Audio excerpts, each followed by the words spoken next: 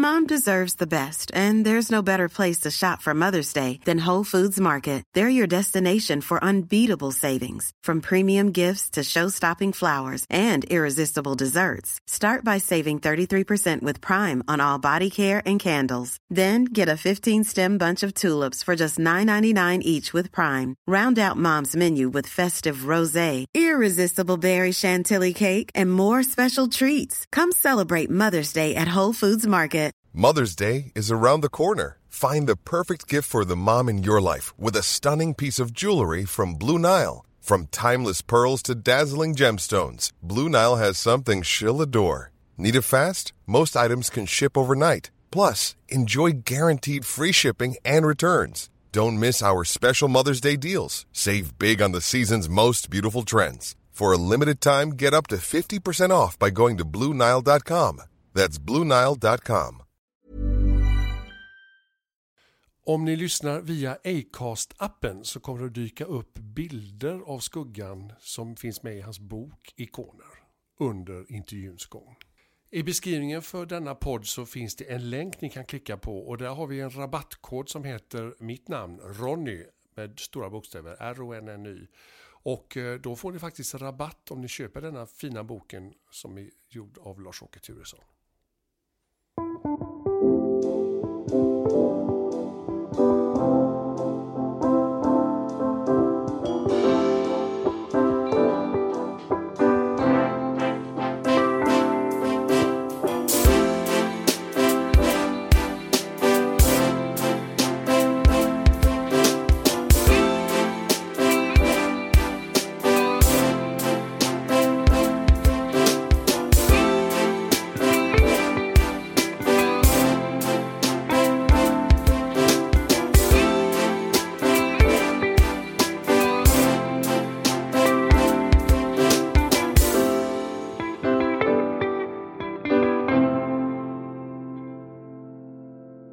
Ja, då önskar vi alla hjärtligt välkomna till Ronnys rullar och ett specialavsnitt av Ronnys rullar. Det brukar ju vara filmfolk, men det här är ju besläktat i alla fall, för nu är vi hemma hos Lars-Åke Turesson. Tack för att vi fick komma. Tack för att ni kommer. Ja, du, jag tänkte först, det första jag hörde när jag, en god vän som du också känner som jobbar på skivbolag, han sa, skuggan, sa han direkt då. Jaha, sa jag. Och då tänkte jag, kan vi få en förklaring lite grann var det kommer ifrån? Det kom ifrån att jag praktiserade från skolan. Man fick praktisera på drömyrke och vara en vecka på en arbetsplats. Och då var jag på Motala Tidning som fotograf.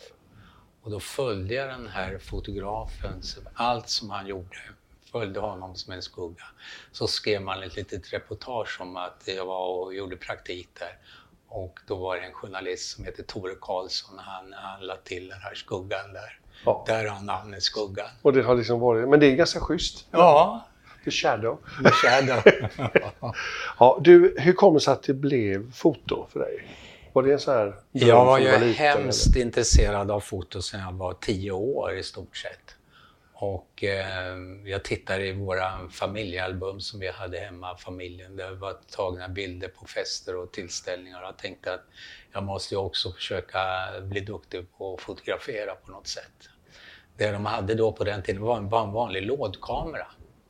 Det fanns ju ingen slutare eller någonting. Den bara öppnades och stängdes för exponering.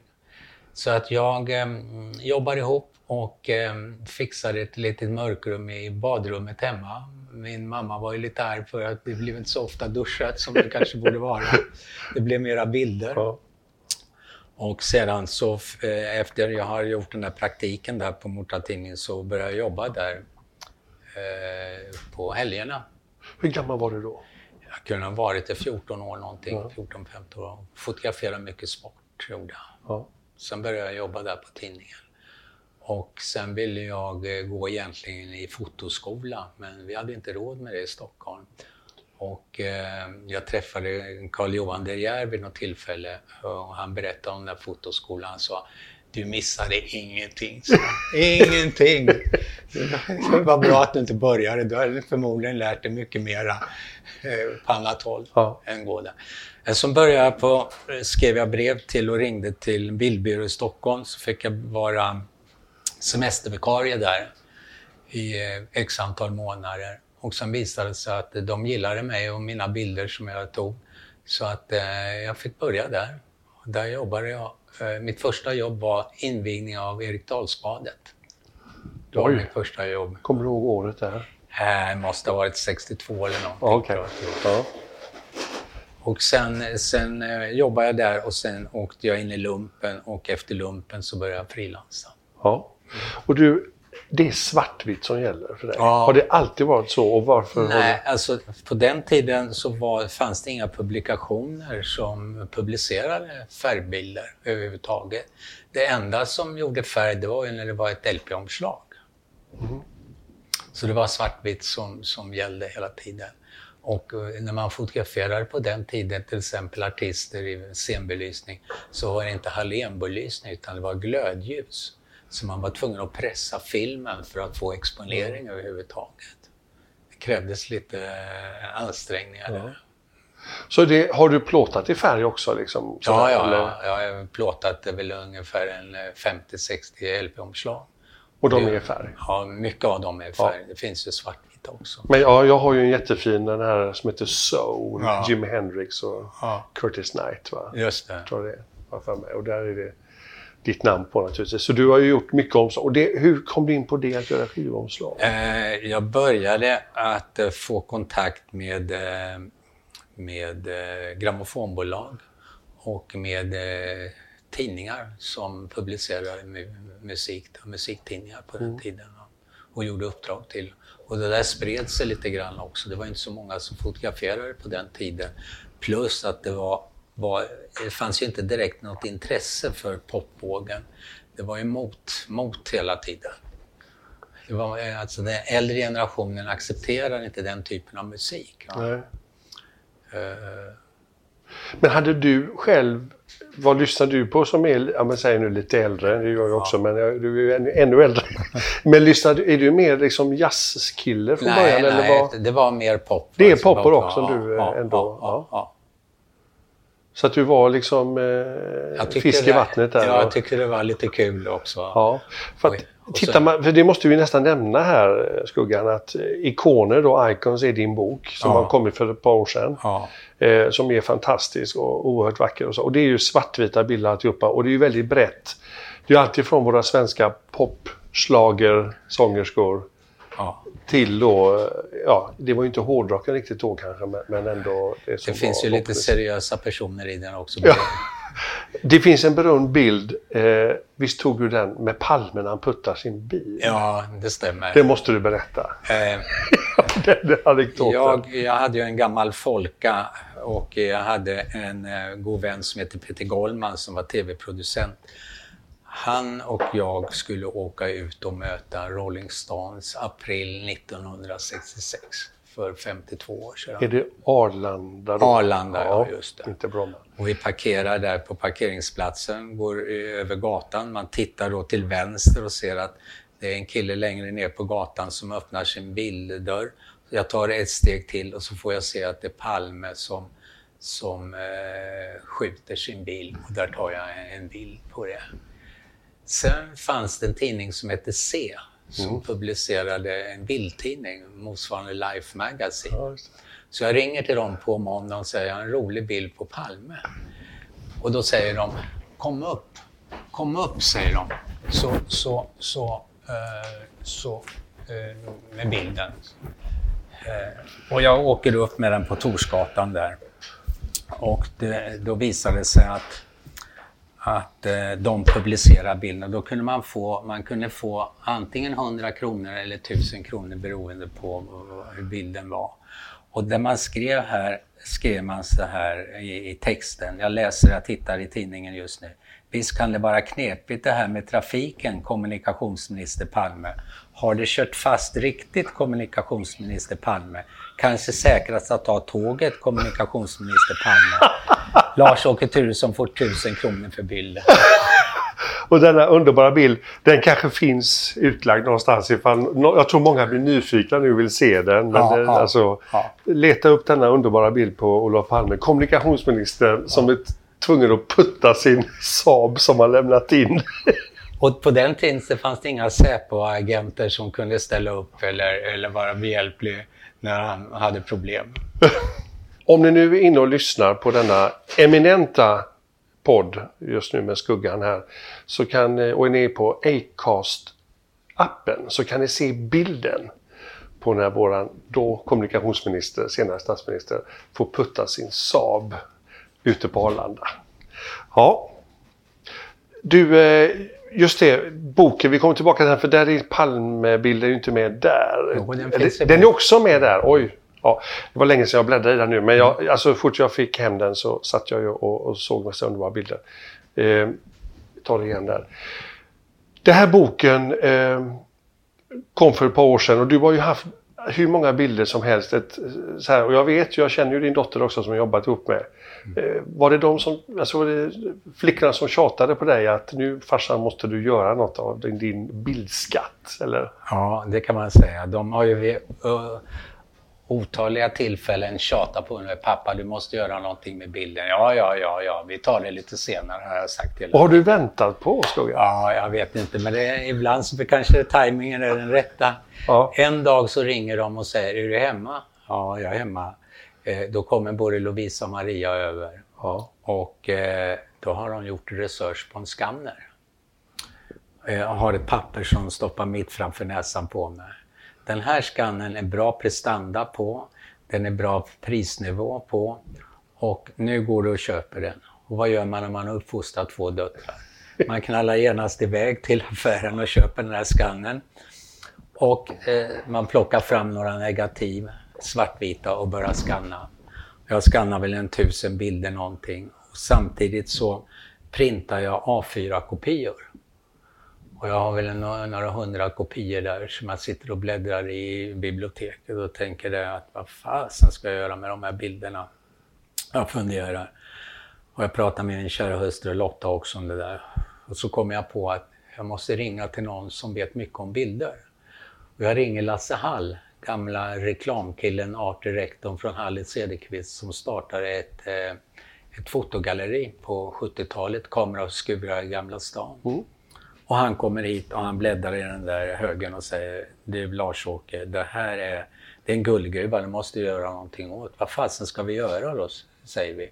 Ja, jag vet inte riktigt vad vi ska göra. Men sen säger vi mun på varandra, vi kanske ska ringa Sveriges bästa musikjournalist. Någon dag senare så ringer jag Jan Gradvall på Dagens Industri. Han cyklar över och han sitter och bläddrar i den där högen också. Och så säger han det här är ju en guldgruva, det måste jag göra någonting åt. Så jag cyklar hem till killarna i redaktionen och snackar med dem.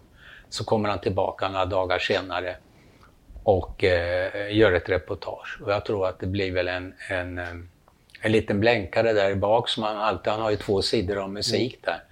Icke sa Nicke, första sidan med Bob Dylan, uppslag med Simon & Garfunkel och 2 sidor till.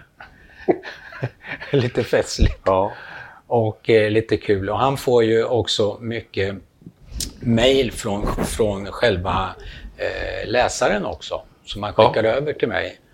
Bland annat så är det en kille som skriver så här att beträffande bilden på Simon Garfunkel som jag tagit vid en tågstation. Så säger att vi hade en musiklärare här i Mariefred som påstod att Simon Garfunkel har varit här och spelat. Men alla i klassen skrattar till musikmagister och ingen tror på honom. Tills jag slår upp Dagens Industri och där är bilden. Mariefred. Simon Garfunkel. Eller Tom och Jerry som de kallar sig innan. Ja, det är ju fantastiska bilder och jag bara undrar, alltså är det blandat välplanerade shoots, alltså bilder och ibland bara att du slänger upp kameran och fångar det där liksom? Är det en blandning av det eller hur jobbar du? Lasse Hall sa det när han bläddrade i den där högen, så sa han det, bland annat bilder som jag tagit på Björn och Benny och Ted Gärdestad några dagar, 2 dagar innan han skulle fylla 16 år i Metronomstudion. Du är ju där fast du är inte där, säger han. Hur kommer det sig? De är inte berörda att du är där. Nej.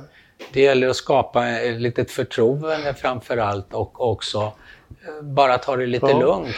Det finns en underbar bild. Är det inte Agneta och Björn som sitter och pussas och nojsar lite i en soffa? Ja. Och sen får du den bilden och sen så hade de sagt, vi såg inte att det var någon där. Och där står du, skuggad och liksom får den bilden. Ja, det är mycket det att man är i en miljö och så måste man hitta motivet. För det kommer ju som en snigel och försvinner som blixten. Ja. Motivet. Att hitta och se motivet direkt också. Men det finns någonting i ditt sätt att se på jobbet, om vi säger så, yrket och din passion.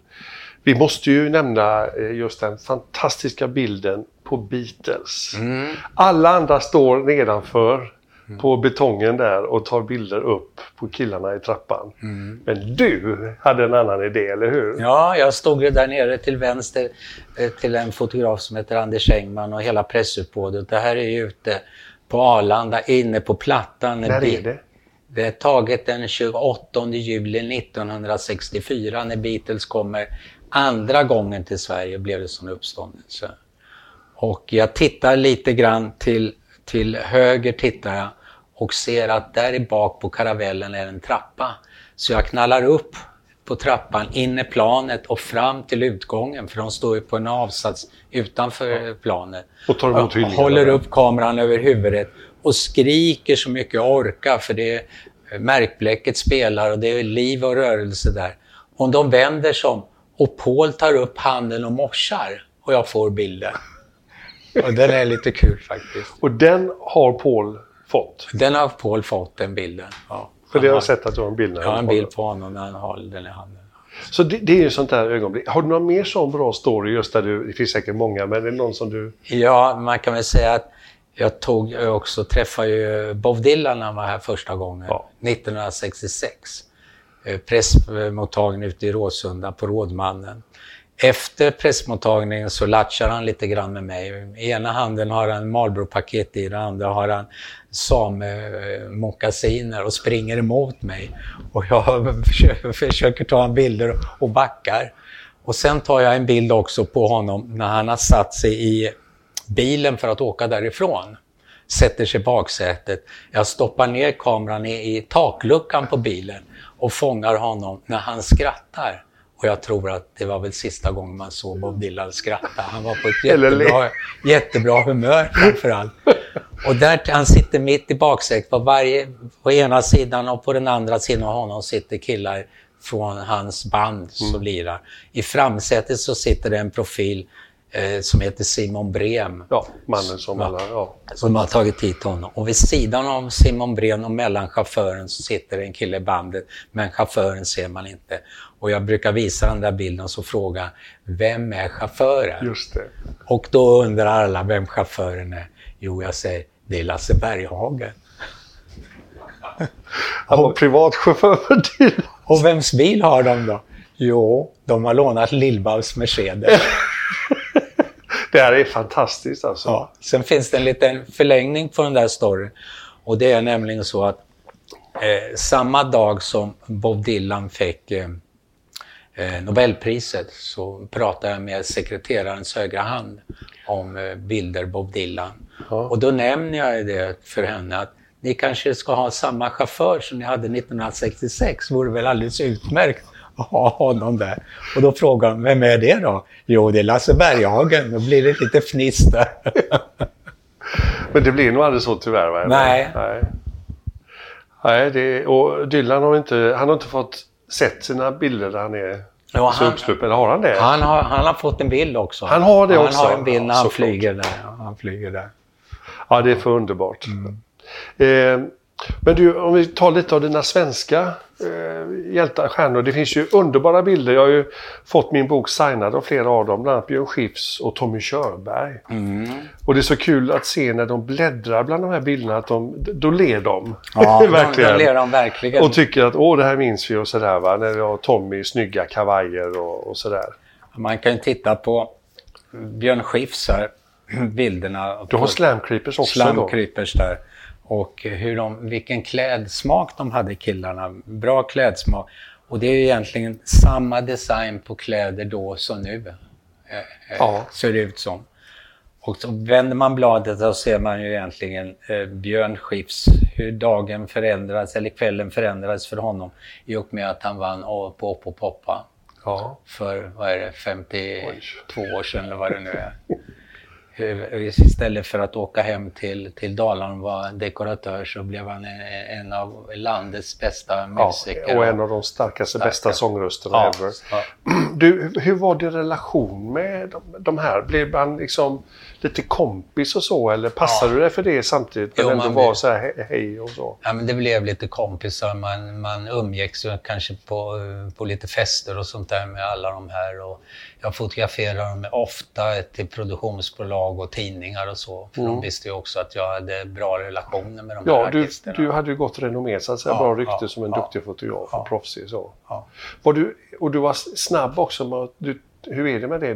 Det är så här snabba bilder liksom? Eller? Ja, det är väl lite olika. Ibland så är det lite reportagekaraktär, ibland så är det ju mer i studiomiljö. Ja. Jag menar, slänga ner kameran i takluckan på Lill-Babs Merca, det är ju en ingivelse. Det är en ingivelse. Man måste ju vara kreativ i sitt arbete. Ja. Och se möjligheterna också. Var det någon gång du stötte på rejäl patrull och inte kom åt och fick... Har du några minnen av? Nej, det har faktiskt aldrig varit. Jo, jag kommer ihåg en gång när jag följde Chrustjov. Oj, Chrustjov? Ja, när han var här i... Mannen som slog dojan i FNs talarstol där. Jo, det var när jag jobbade på bildbyrån så följde jag Krusse. Och bland annat så var jag inbjuden på Grand Hotel när de hade middag för Krusse. Och det var jag och en svensk fotograf till och en fotograf från TASS, deras ryska nyhetsbyrå. Och då kom de och han satt i vinterträdgården en trappa upp. Det finns ju liksom en balkong där, en estrad. Där uppe satt Krusse medan de andra satt nere. Och så skulle man bära upp maten till honom. Och då tog jag en bild på det. Och då kom de här agenterna fram och skulle ta min kamera. Ryska säkerhet. De tyckte inte det var trevligt att jag tog en bild på dem och undersökte maten som bars upp. För det var så också? Att det... Och då fanns en tolk där som jag sa till att vi kommer inte publicera den här bilden. Då släppte de kameran. Annars har de nog tagit kameran och tagit bort rullen. Aj. Ja. Det är väl en enda gång. Men du har en bild på det, eller? Ja, bildbyrån har det. På när de undersöker sånt här ska bli förgiftad liksom. Ja, exakt. Men i boken så finns det ju också en bild på Krusse som jag tog på Skeppsholmen när han kommer till Sverige. Och han har ju gick i land där på Skeppsholmen och det var hedersvakter som stod, världspressen var uppställda. Och så tog jag en bild, man ser Elander, tolken på ena sidan och Krusse på den andra ser man en kommendörkapten som pekar med ett svärd på hans skor. Se på edra skor, andra gör det. Och den tävlar jag med i World Pressed Photo, så blev en av världens bästa nyhetsbilder. Jaha. Så du inte bara pop och rock så att säga, utan även sådana reportagebilder, politiska. Elander, tänkte du nämnde honom där, eftersom du träffade Palme på ett trevligt sätt. Hur var det med Elander? Träffade du honom? Ja, honom har jag fotograferat många gånger också. Jag plåtade alla partier. Var han en kul typ alltså? Eller? Ja, lite glimten i ögat sådär.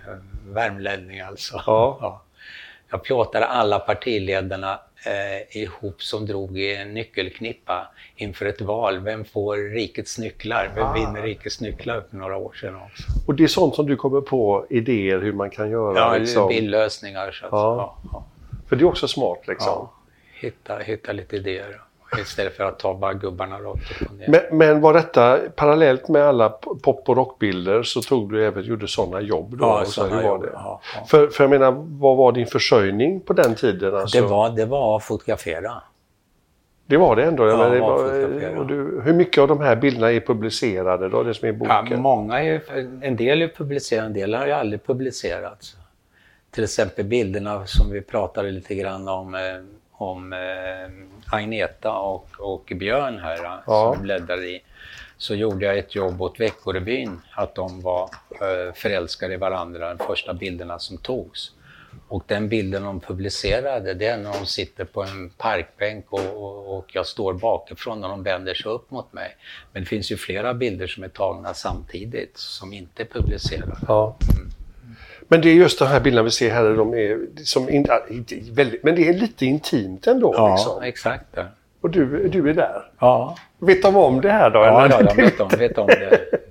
Vet om det. Ja. Vet om det.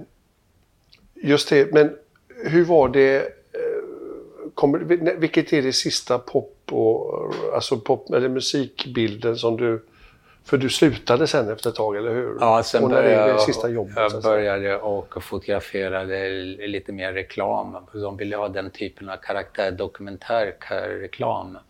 Okej. Ja. Så kommer du ihåg vilket som är sista konsertbesöket, eller när du är backstage eller vad, i logen eller vad det nu är och tar? Jag måste nog tänka efter lite grann vad det kan vara. Vilket år kan det vara? När var det som du... Måste varit någon på 70-talet någonting. Ja. Är det mitten av 70-talet någonting som du... Melodifestivalen någonting. Ja, jag tror att det var på 11 sådana. Ja. Spelas in på Cirkus. Och där var du på allihopa och dokumenterade? Ja, och tog åt olika grammofonbolag och produktionsbolag och så bilder på artister. Mm. Du, men för att återgå till själva den här fantastiska boken också, efter skannerinköp och allt annat och Gradvalls hjälp där och få fart, vad hände? Gick det fort sen eller? Nej, jag fortsatte att skanna bilder, så jag har skannat nu ungefär 65 000 bilder. Och när jag tittar efter så visar det sig att jag har rest och turnerat och träffat ungefär 100 internationella artister och 200 svenska artister under den här 10-12 årsperioden som var. Och jag försökte också få boken förlagd på olika bokförlag, men de var hemskt tröga, måste jag säga. Alltså? Ja, de lever i en helt annan värld alltså. Så att, det är lite märkligt, man tycker att det borde vara, det är ju den perfekta, alltså coffee table-boken så att säga, va? Som exakt, man kan ta fram när som. Och... Ja, och den blir bara bättre ju längre åren som går. Som ett vin. Ja, exakt. Va? Så jag har gett ut en egen regi. Och jag har också, den är både på svenska och engelska, och jag bjöd ju in också då 8 olika författare i boken. Niklas Östlind som är doktor i fotografi nere på Valand. Oj. Ja. Och Lotta Levenat, modejournalist. Leif Pagrotsky som var ju kulturminister en gång i tiden. Lennart Wretling, radioröst, ungdomsradion. Ja. Bengt Palmers, producent, musikproducent. Håkan Lager. Startade Tinners Lager och jobbar skrivit med... boken om Metronom bland annat och Lundell. Och jobbar med Skavlan. Bo Bergström, kanske mindre känd av de här herrarna och de medverkarna. Han är en gammal art director, undervisar på Bergs och har gett ut 8 böcker om bildkommunikation. Vad bilder kommunicerar på, så man inte ser en bild inte första anblicken. Och sen har vi Fredrik Strage. Unge Strage också. Ja.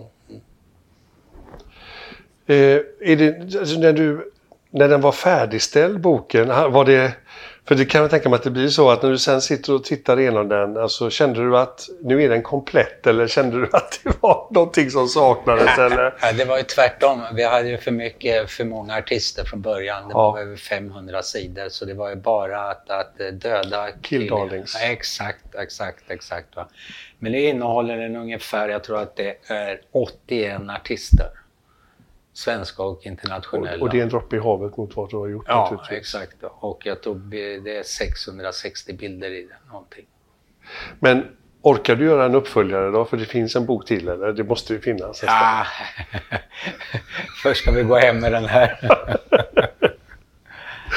Ja, men det måste ha varit ändå, förutom att det kan ha varit jobbigt, så måste det ha varit underbart att sitta och botanisera i din bildskatt. Ja, och ibland så har det varit lite pinsamt. Därför jag vet inte vilka artister det är jag fotograferade för 50 år sedan, vad de heter. Så jag har fått hjälp med det att tyda vem det är som jag har fotograferat. Ja. Du, jag tänker på det när man har varit, vilket ju har hänt, att vi har fått vara backstage på Grönan, för där var det en av dina arbetsplatser. Där hänger ju jättefina bilder inramade på väggen där, plus de fantastiska affischerna också. Är det bilder av dig också som hänger där? Jag vet inte vad det är för bilder som hänger där egentligen, jag kommer inte ihåg det. Jag ska titta på sidan. Jag tänker på de här som alla älskar. Plåtade du Kiss till exempel? Nej, det var senare. Jag vet ju att du aldrig fotade min husgud Mark Bolan med T-Rex. Det gjorde du aldrig heller. Men, här har men jag förlåter dig för det, Skugga. Ja. Och inte Bowie heller, va? Nej, det var senare. Ja. Här finns det en bild som är tagen i logen på Gröna Lund när Paul Anka efter hans framträdande. Ja. Pressuppbåd, man ser Stickan Andersson står där och ska tända en cigarett. Man ser ölflaskorna på bordet. Man ser fotografer som fotograferar, journalister som ska ställa frågor med pennan i högsta hugg. Och alla de här gamla bilderna med Alice Babs på väggarna där. På väggarna runt. Men just en sån här bilden är ju underbar också. Det är sånt där som inte sker idag egentligen. Folk får, där står Paul Anka nu mera i dessa dokusåpar tidigare mer känd för något annat än att han var en fantastiskt stor amerikansk musikstjärna. Att komma nära. Att komma så nära. Och det är så kul för flera av bilderna, och det är roligt med din Beatles-bild som jag nämnde tidigare. Där du pekar ut, där står han och där är hon och där och sådär. Va? Det är lite roligt att du har de här bilderna liksom. Men alla ville ju ha publicitet på den tiden, och de var ju kända fast inte kända på det sättet som de är idag. Idag är de ikoner. Va? Ja, och idag är det liksom i slutet, eller hur? Ja, och man kan ju, något annat som var lite roligt, det var ju bilderna som jag tagit på Kär när jag är med och shoppar runt i Stockholm.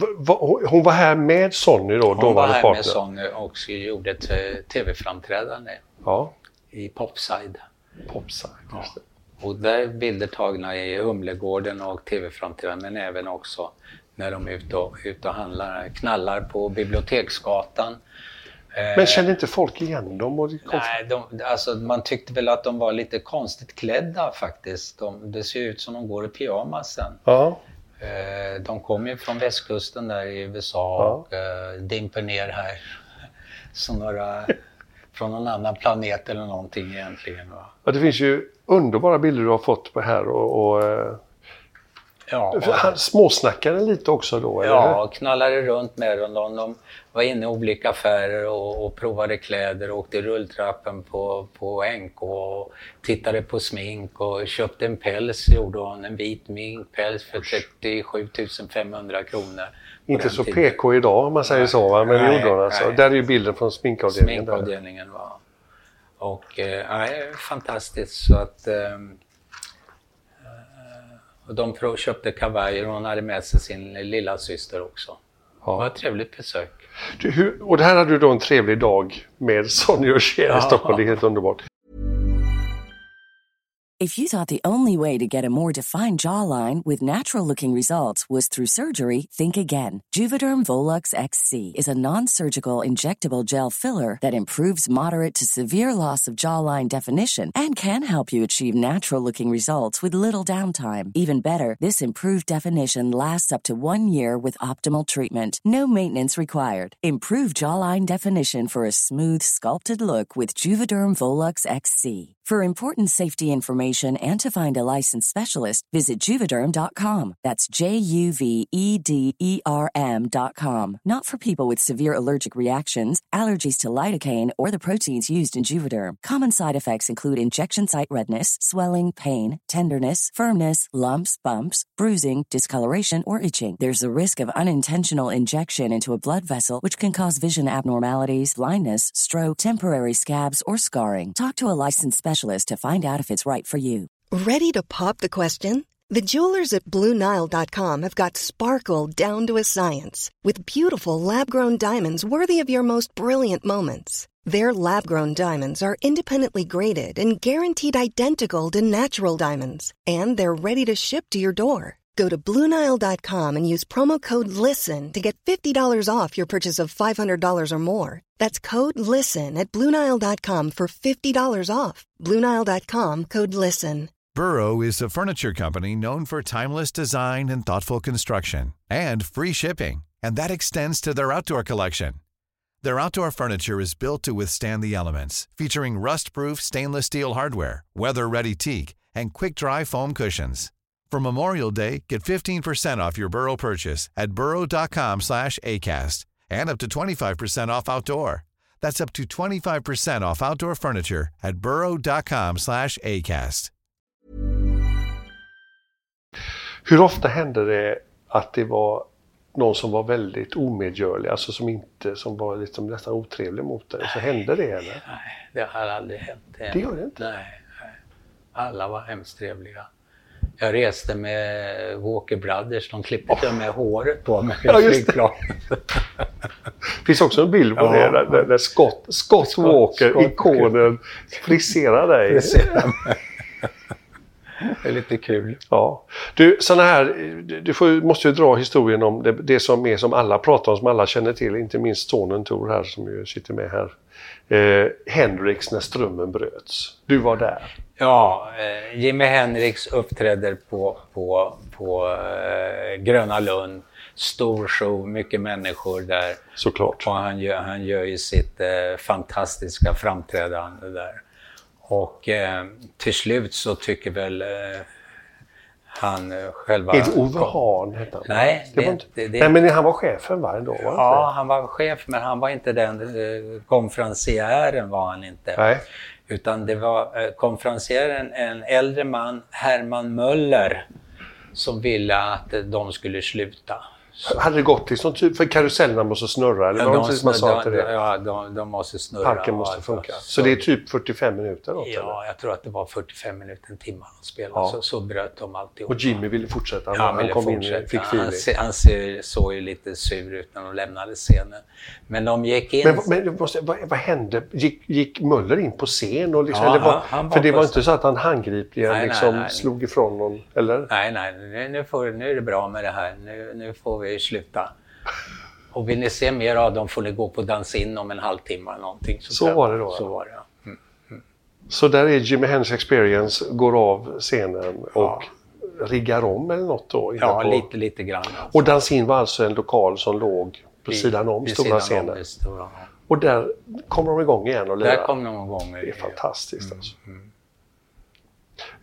Gillade du Jimmy så här? Pratade du med honom? Och... Nej, utan han var mer upptagen och spelare där. Ja.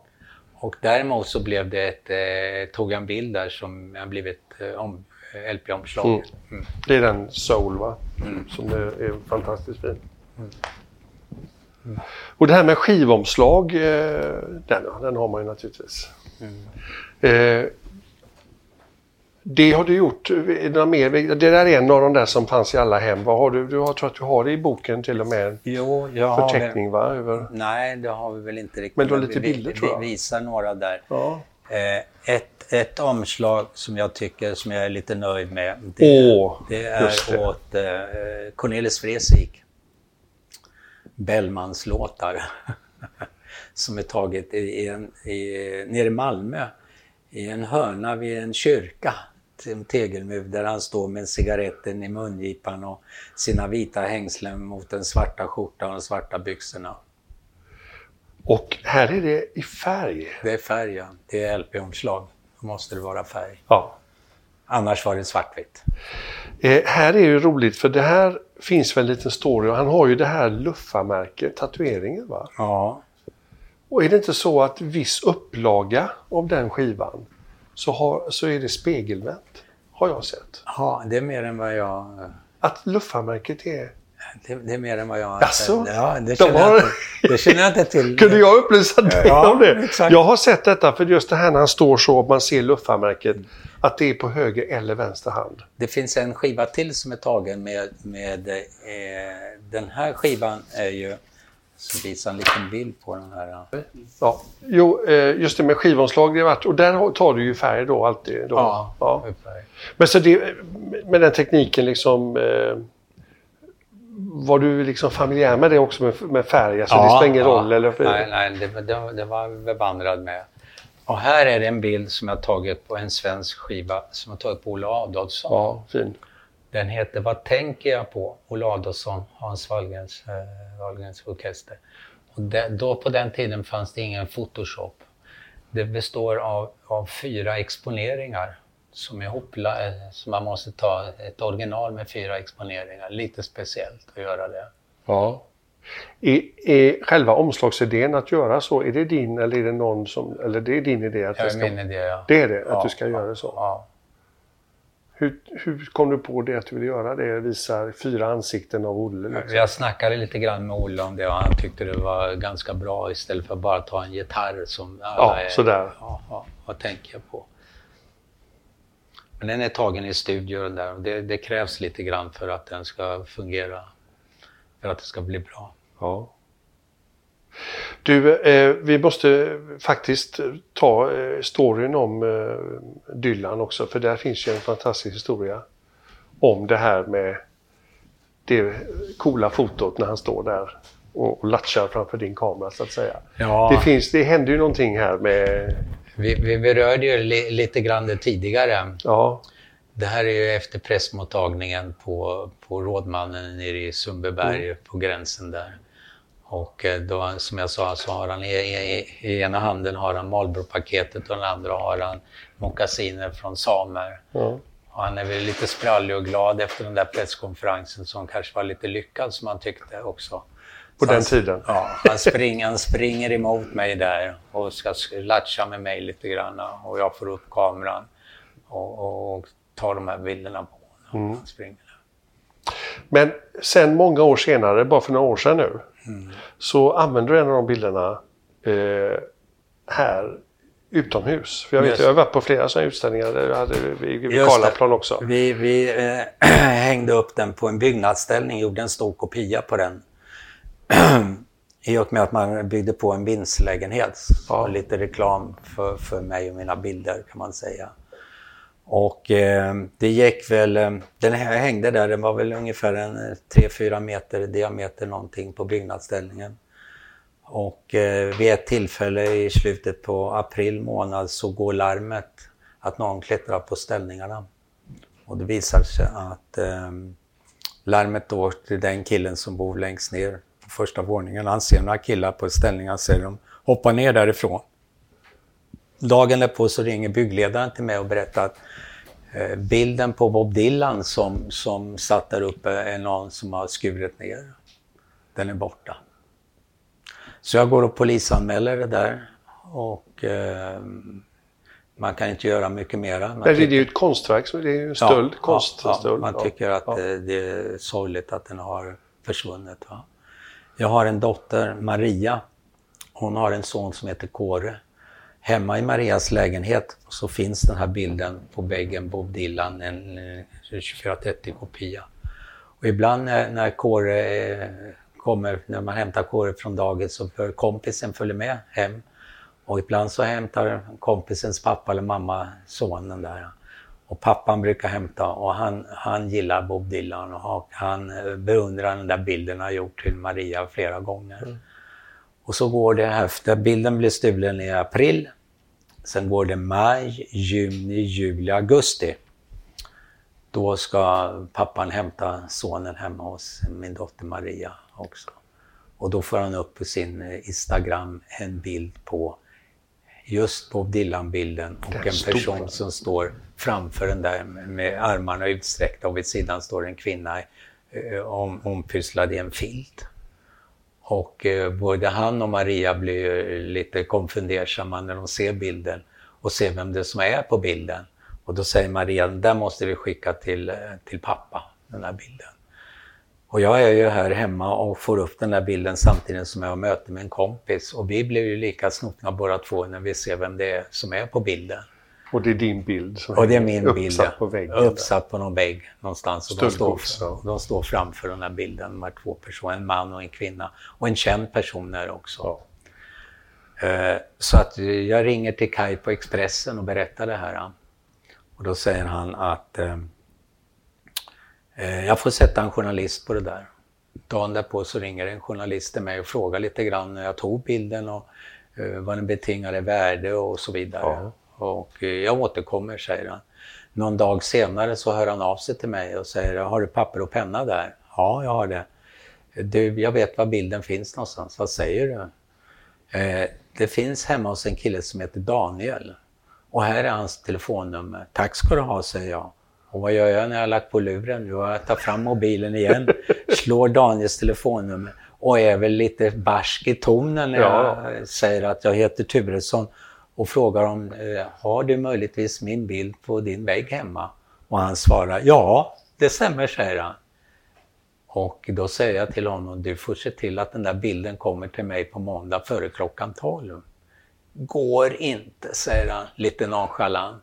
Och vad gör jag? Jag höjer väl rösten ytterligare några decibel och säger till honom, du får se till att bilden kommer till mig nu före klockan 12 på morgonen.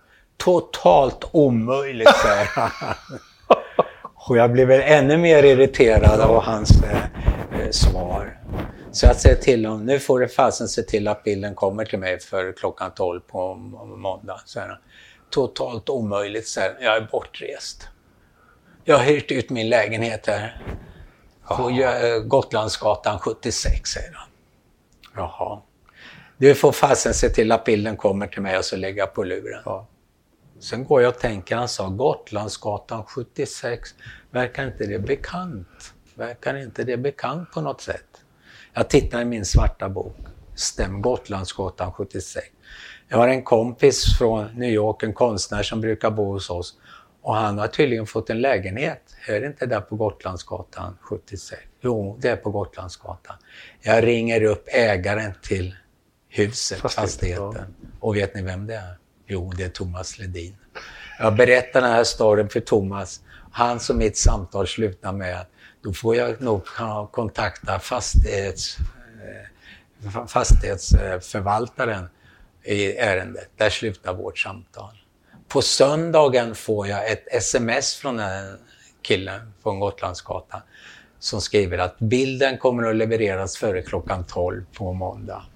Och jag säger till min hustru och gör vedtecknet, bilden kommer tillbaka, bilden kommer tillbaka. På måndag får jag ett nytt sms från den här killen som säger att jag kan inte leverera bilden före klockan 12, den kommer att bli vid 3-snåret. Jag ringer upp den här killen och är lite barsk i tonen ytterligare. Då säger han till mig, du, jag skickar en taxi till dig som du får betala. Du skickar ingen taxi till mig som jag betalar. Du skickar en förbetald taxi till mig. Bilden kommer klockan 23. Jag frågar honom också, var fick du tag i bilden någonstans? Jag hittade den i Humlegården, den låg där. Jag förstår, om du hittar en 70-100-affisch i Humlegården så kan du ta den under armen på en taxi eller en buss eller tunnelbanan. Men den här är flera meter lång, en rulle flera meter lång. Det gör man inte så med. Men som sagt, bilden är tillbaka. Ja, och jag har ju precis sett den här, det är fantastiskt. Ja. Alltså, och sen polisen och så, det lades ner och så, eller vad hände där sen? Ja. Vi kanske ska tala om vem det var som var på bilden. Ja, det kan du göra om du vill. Det var en känd person, Sigge Eklund. Ja, som var på bilden. Ja. Och jag har pratat med Sigge om det där också, så han vet om det. Han vet om det, ja. Okej. Men han undrar också var bilden kommer ifrån. Så fortsättning följer, efterforskning. Det var inte han som var uppe och klättrade på ställningen och snodde bilden. Det ska vi faktiskt säga. Nej, det var förmodligen inte han. Nej. Ja, men det är en otrolig story alltså. Men, för jag var ju också, var nog första gången vi träffades vid Karlaplan. Ja, just där det. Så var det också, hade du hängt upp det sånt här vindsbygge så hänger du upp. Det är lite kul istället för brädor eller sådär, exakt. Så hänger du upp bilder på. Så alla kan se det som flanerar förbi där. Och, men alltså, för att ta, där du sa att det blev mer reklamjobb och sånt här då. Nu för tiden plåtar du inte. Har du lagt av eller vad gör du? Jag lärde mig att filma på DI. Har producerat massa filmer och tv-program. Och har blivit inkopplad på att göra stora möten och konferenser som jag har gjort. Okej. På sista tiden, va.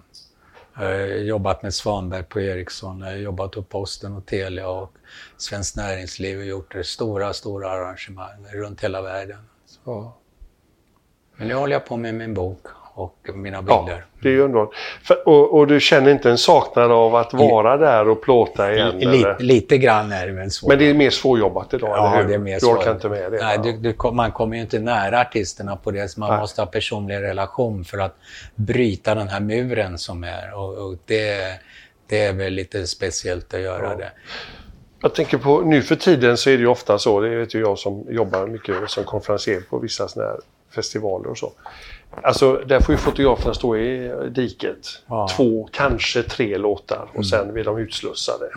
Hur var det med Hendrix exempel på Grönland? Eller? Nej, där fick man ju vara hur länge man ville tills man tyckte att man hade gjort ett bra jobb. Det var så? Så kunde man gå därifrån. Var det under hela den karriären du höll på? Eller? Ja, det har så du har sluppit och känna att var begränsad i ditt rörelse? Nej. Du måste ju också berätta lite om, du har ju några fina bilder här från backstage, som vi säger, logen på Kungliga Tennishallen med Stones. Ja. Och det var det första Sverigebesöket? Det var första Sverigebesöket de gjorde 1900, vad blir det? Ja, för 52 år sedan någonting. 66. Ja. Och vad hände där? Vad som hände där, jag tog lite bilder på dem i logen innan arrangemanget och under konserten. Och sen så var det väl jag och några till som försökte ordna en liten fest för dem efteråt.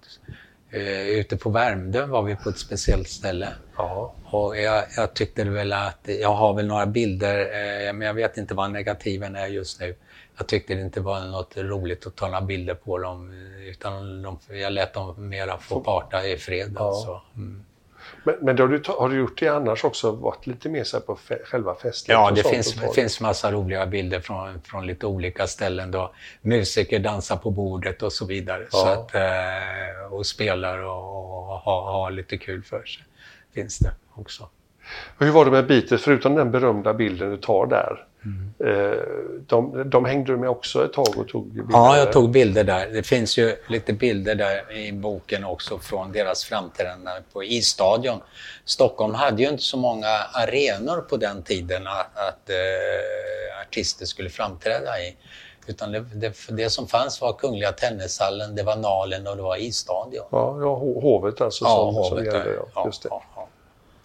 Och det finns väl några bilder där på man ser på Beatles. Bland annat så ser man i publiken, vilka det var i publiken. Bland annat så har jag tagit en bild på Alan Schumann som sitter där i publiken och lyssnar. Och hans son sitter lite längre bak också. Han var där och lyssnade för Hylands hörna om ifall de skulle eventuellt ta med Beatles i Hylands hörna. Men han tyckte det lät alldeles för skränigt. Skränigt, exakt, det är det rätta ordet. Va? Så de fick inte vara med där. Nej. Nu nämnde du en annan tv-legend där, Hyland. Var du där och plåtade också? Ja, jag plåtade många bilder där på Hylands hörna också. Ja.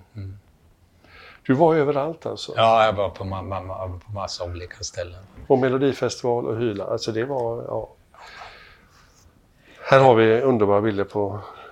Där finns också, det här är ju kul, bilden som du har när Thomas Johansson, legendaren från Live Nation i Mariestad, och McCartney när han får bilden på där, jag träffade för en tid sedan Chris Kristoffersson när han var här i Sverige. Och det var ju, vad blev det, nära på 50 år sedan jag fotograferade honom också. Och då var han i Sverige här och spelade innan han var känd. Då var han inte kändis överhuvudtaget. Han hade inget skägg eller någonting på sig. Så hans nuvarande fru tyckte att bilderna, att han så himla snygg ut på bilderna i boken. Så han skrattade lite grann. För du har näsa för det också, att det var en ganska okänd artist som kommer. Ja. Och då är du där liksom. Ja, och får och jag är i uppdrag åt grammofonbolag och bevakare. Ja. Så jag hade möjlighet att vara med i... För det är ju som nu när artister kommer och till och med spelar gratis på det som heter O-baren här vid Stureplan. Exakt. Ja. Kommer det lite, inte obskyra, men up and coming artister liksom. Ja, exakt. Så det var motsvarande det då? Ja, han var ju okänd då. Med killen från Loving Spoonful där också. Ja. Så att han är ju över 80 år nu. Ja. Och han är lika nervös när han ska gå upp på scenen. Han får duscha 2 gånger. Alltså. Och han bor inte på hotell. Nej. Han åker omkring i en husbil. Ja, det gör han. Okej. Egentligen ganska smart. Slipper hotellrummen, väskor upp och väskor ner. Behöver inte passa flyg som blir inställda eller försenade. Han har en tid att passa, det är soundchecking-scenen. Ja, just det. Det är lite som när jag träffade legendaren Johnny Winter. Han åkte också runt i en sån Winnebago, det sista där. Ja. Kunde åka rakt in på festivalområdet och inte börja tänka på... Exakt, det är rätt smart egentligen tänkt. Ja. Du, vilka av, förutom nu Chris Christofferson som har ett ex av din fina bok, vilka är det mer som du har fått träffa och säga, titta här? Jo, jag ska berätta lite rolig historia. Det gick för några månader sedan, så ringer Thomas Ledin till mig och säger: Lars-Åke, jag har ett viktigt meddelande till dig. Jaha, vad kan det vara då? Så, jo, jag hade Mick Jagger hemma här hos mig igår kväll. Och jag visade din bok för honom, så han blev eld och lågor. Så nu undrar Mick Jagger möjligtvis om han kan få ett signerat exemplar. Och jag säger till Thomas, vi kanske kan ordna det på något speciellt sätt, lite ironiskt, och så skrattar vi båda. Ja. Så jag får telefonnumret till mobilnumret till hans pianist. Ringer honom, Matt, och går till Grand Hotel. Och jag har med mig 2 böcker. Och jag sa, var har du Mick någonstans? Han ligger och sover, så han vill inte väcka honom. Så jag skriver To Mick från Lars-Åke, skriver jag då. Ja. Och med en guldpenna skriver jag på en svart sida. Och så säger jag till Matt att här är en bok till, som du nu får se till att Mick skriver till mig istället. Ja. Inga problem, ska jag fixa, säger han. Och så kan du skicka ett sms till mig när han har skrivit och lägga boken i receptionen, så kommer jag hämta den. Va? Så gick det väl några dagar och jag var på middag ute hos kompis på Lidingö, och så plingade till i min mobil, och då säger jag det att ja, nu ska jag åka in, jag åker in till stan här, så ska jag åka förbi Grand Hotel och hämta min bok som Mick Jagger har skrivit dit. Säger de. Ingen tror det. Ingen tror det. Men han har faktiskt skrivit i boken. Ja. Och det har blivit min autografbok. Just det är den du naturligtvis ser till att få så många autografer som möjligt. Och där har det blivit rätt många autografer nu. Det ska vi bli mera också. Och det finns ju en del som har skrivit. Agneta Fältskog har skrivit i det. Ann-Louise Hansson har skrivit i det. Björn Skifs har skrivit i det. Benny Andersson har skrivit i det. Nina Litzell har skrivit i det. Oj, Nina också. Du ligger före mig, jag försöker ju också, vet du. Ja, och sen Åkerströms, hans dotter ska skriva i det nu i mars. Jag försöker få tag i Björn Ulvaeus, men han verkar lite svårfångad just för tillfället. Jerry Williams har skrivit i det. Tommy Körberg har du? Ja, men jag tänkte jag skulle läsa upp vad Jerry Williams har skrivit här. För det är lite kul skrivet faktiskt. Våran kära rörmokarlärningen om han var, Erik Fernström, va? Just det. Cool cat, den snubben. Ja, han skriver så här. Okej, va, Skuggan, jävla vilka flashbacks, ball som fan, Jerry Williams. Signerat Jerry Williams. Ja. Lasse Berghagen har skrivit i den. Ja. Jag var hemma hos Lasse Lundahl. Ja, han fyller nu 90 år. Och jag sa det till Lasse att nu får du sätta på dig glasögon så du ser bilderna och texterna här. Då tittade han upp på mig som jag kom från en annan planet och sa han, du, jag sjunger lika bra som jag ser. Jag använder inte glasögon. Ja, det är underbart. Jag är så glad för att träffa honom också.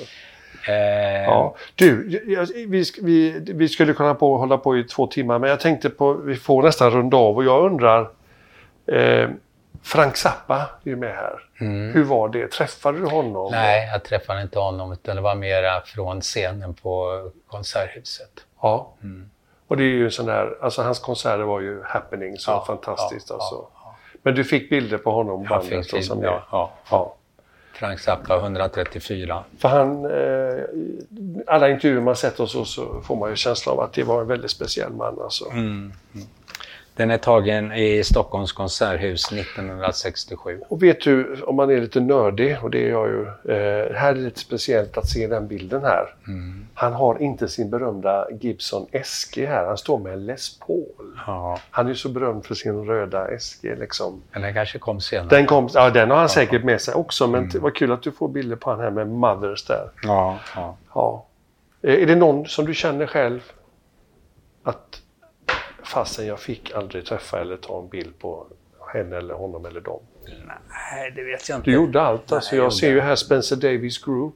Ja. Jag har ju du har ju tagit omslaget på en av singlarna där. Om det är I'm a man eller Keep on running. Och... Ja, och The Who har vi inte pratat om. Oj. Som jag turnerade med. Ja, just det. Men det hinner vi med. Får du berätta lite i avslutningen om The Who här? Who turnerade jag med under deras Skandinavienbesök kan man säga. Okej. Var med dem hela tiden. Var det skivbolaget som sa då Skuggan? Jag gjorde det till en tidning också och skivbolaget så att säga. Okej.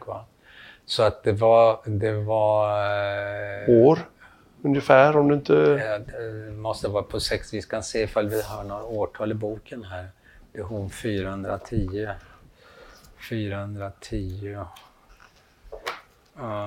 414. Här kommer det.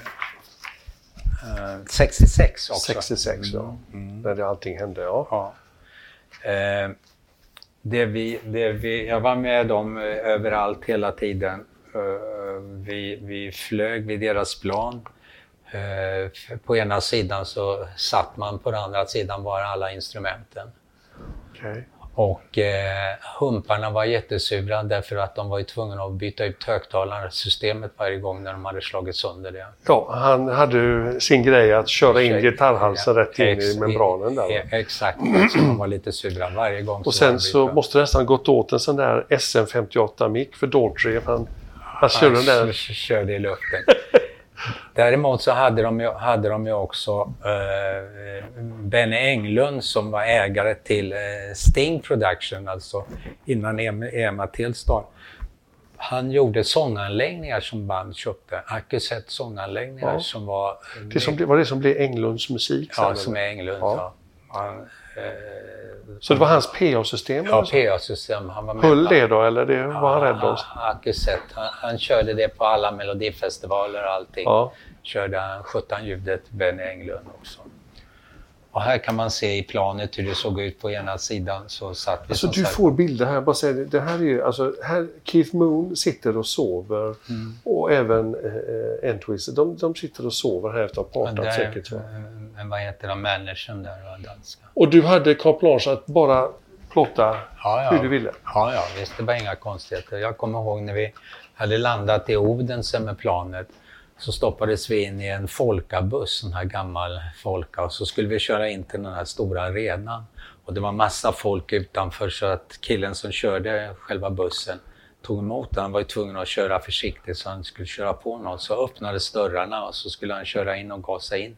Då gick det inte att köra in bilen. Då hade de lyft bilen i bak. Hjulen snurrade i luft för att skoja med oss. Jag måste fråga också, Keith Moons trumset fick ju en rejäl avhyvling varje gång. Han sparkade ut baskaggarna och så här.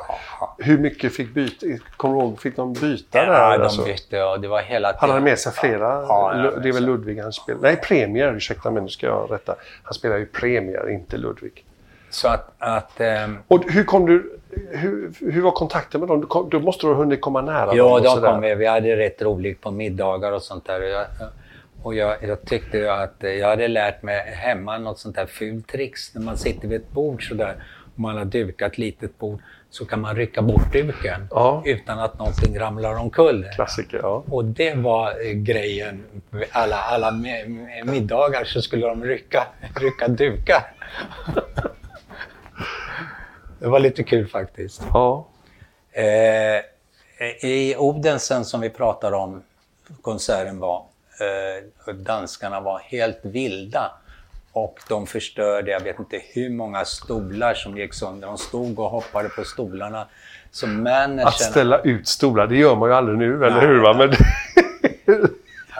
Alltså managern var inte riktigt klar. Han fick ju betala varje stol och det tog lång tid innan vi kom därifrån också på kvällen. Dök poliser upp på konserterna någonstans? Nej. Det var bara vakter och det höll sig ganska... Men däremot så när vi åkte åkte till Sverige, åkte vi bil till Helsingborg.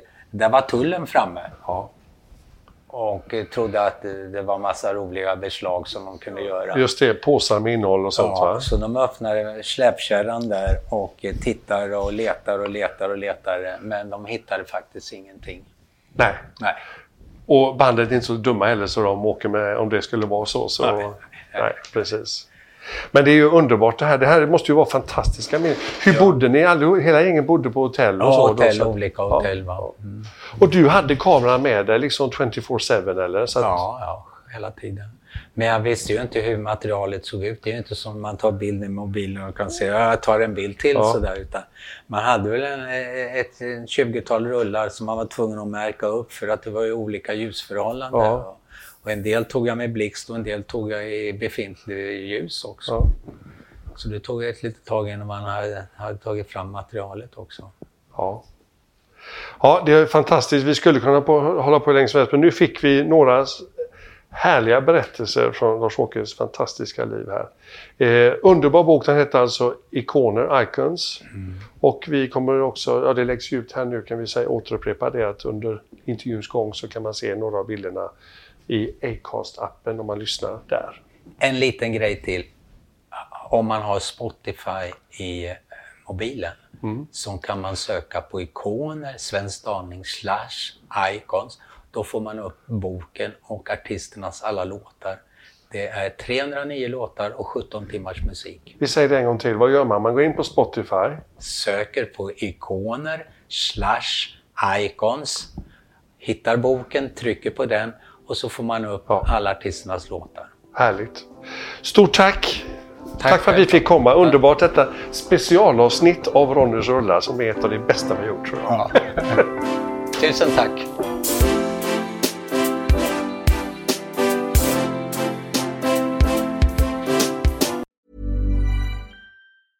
Planning for your next trip?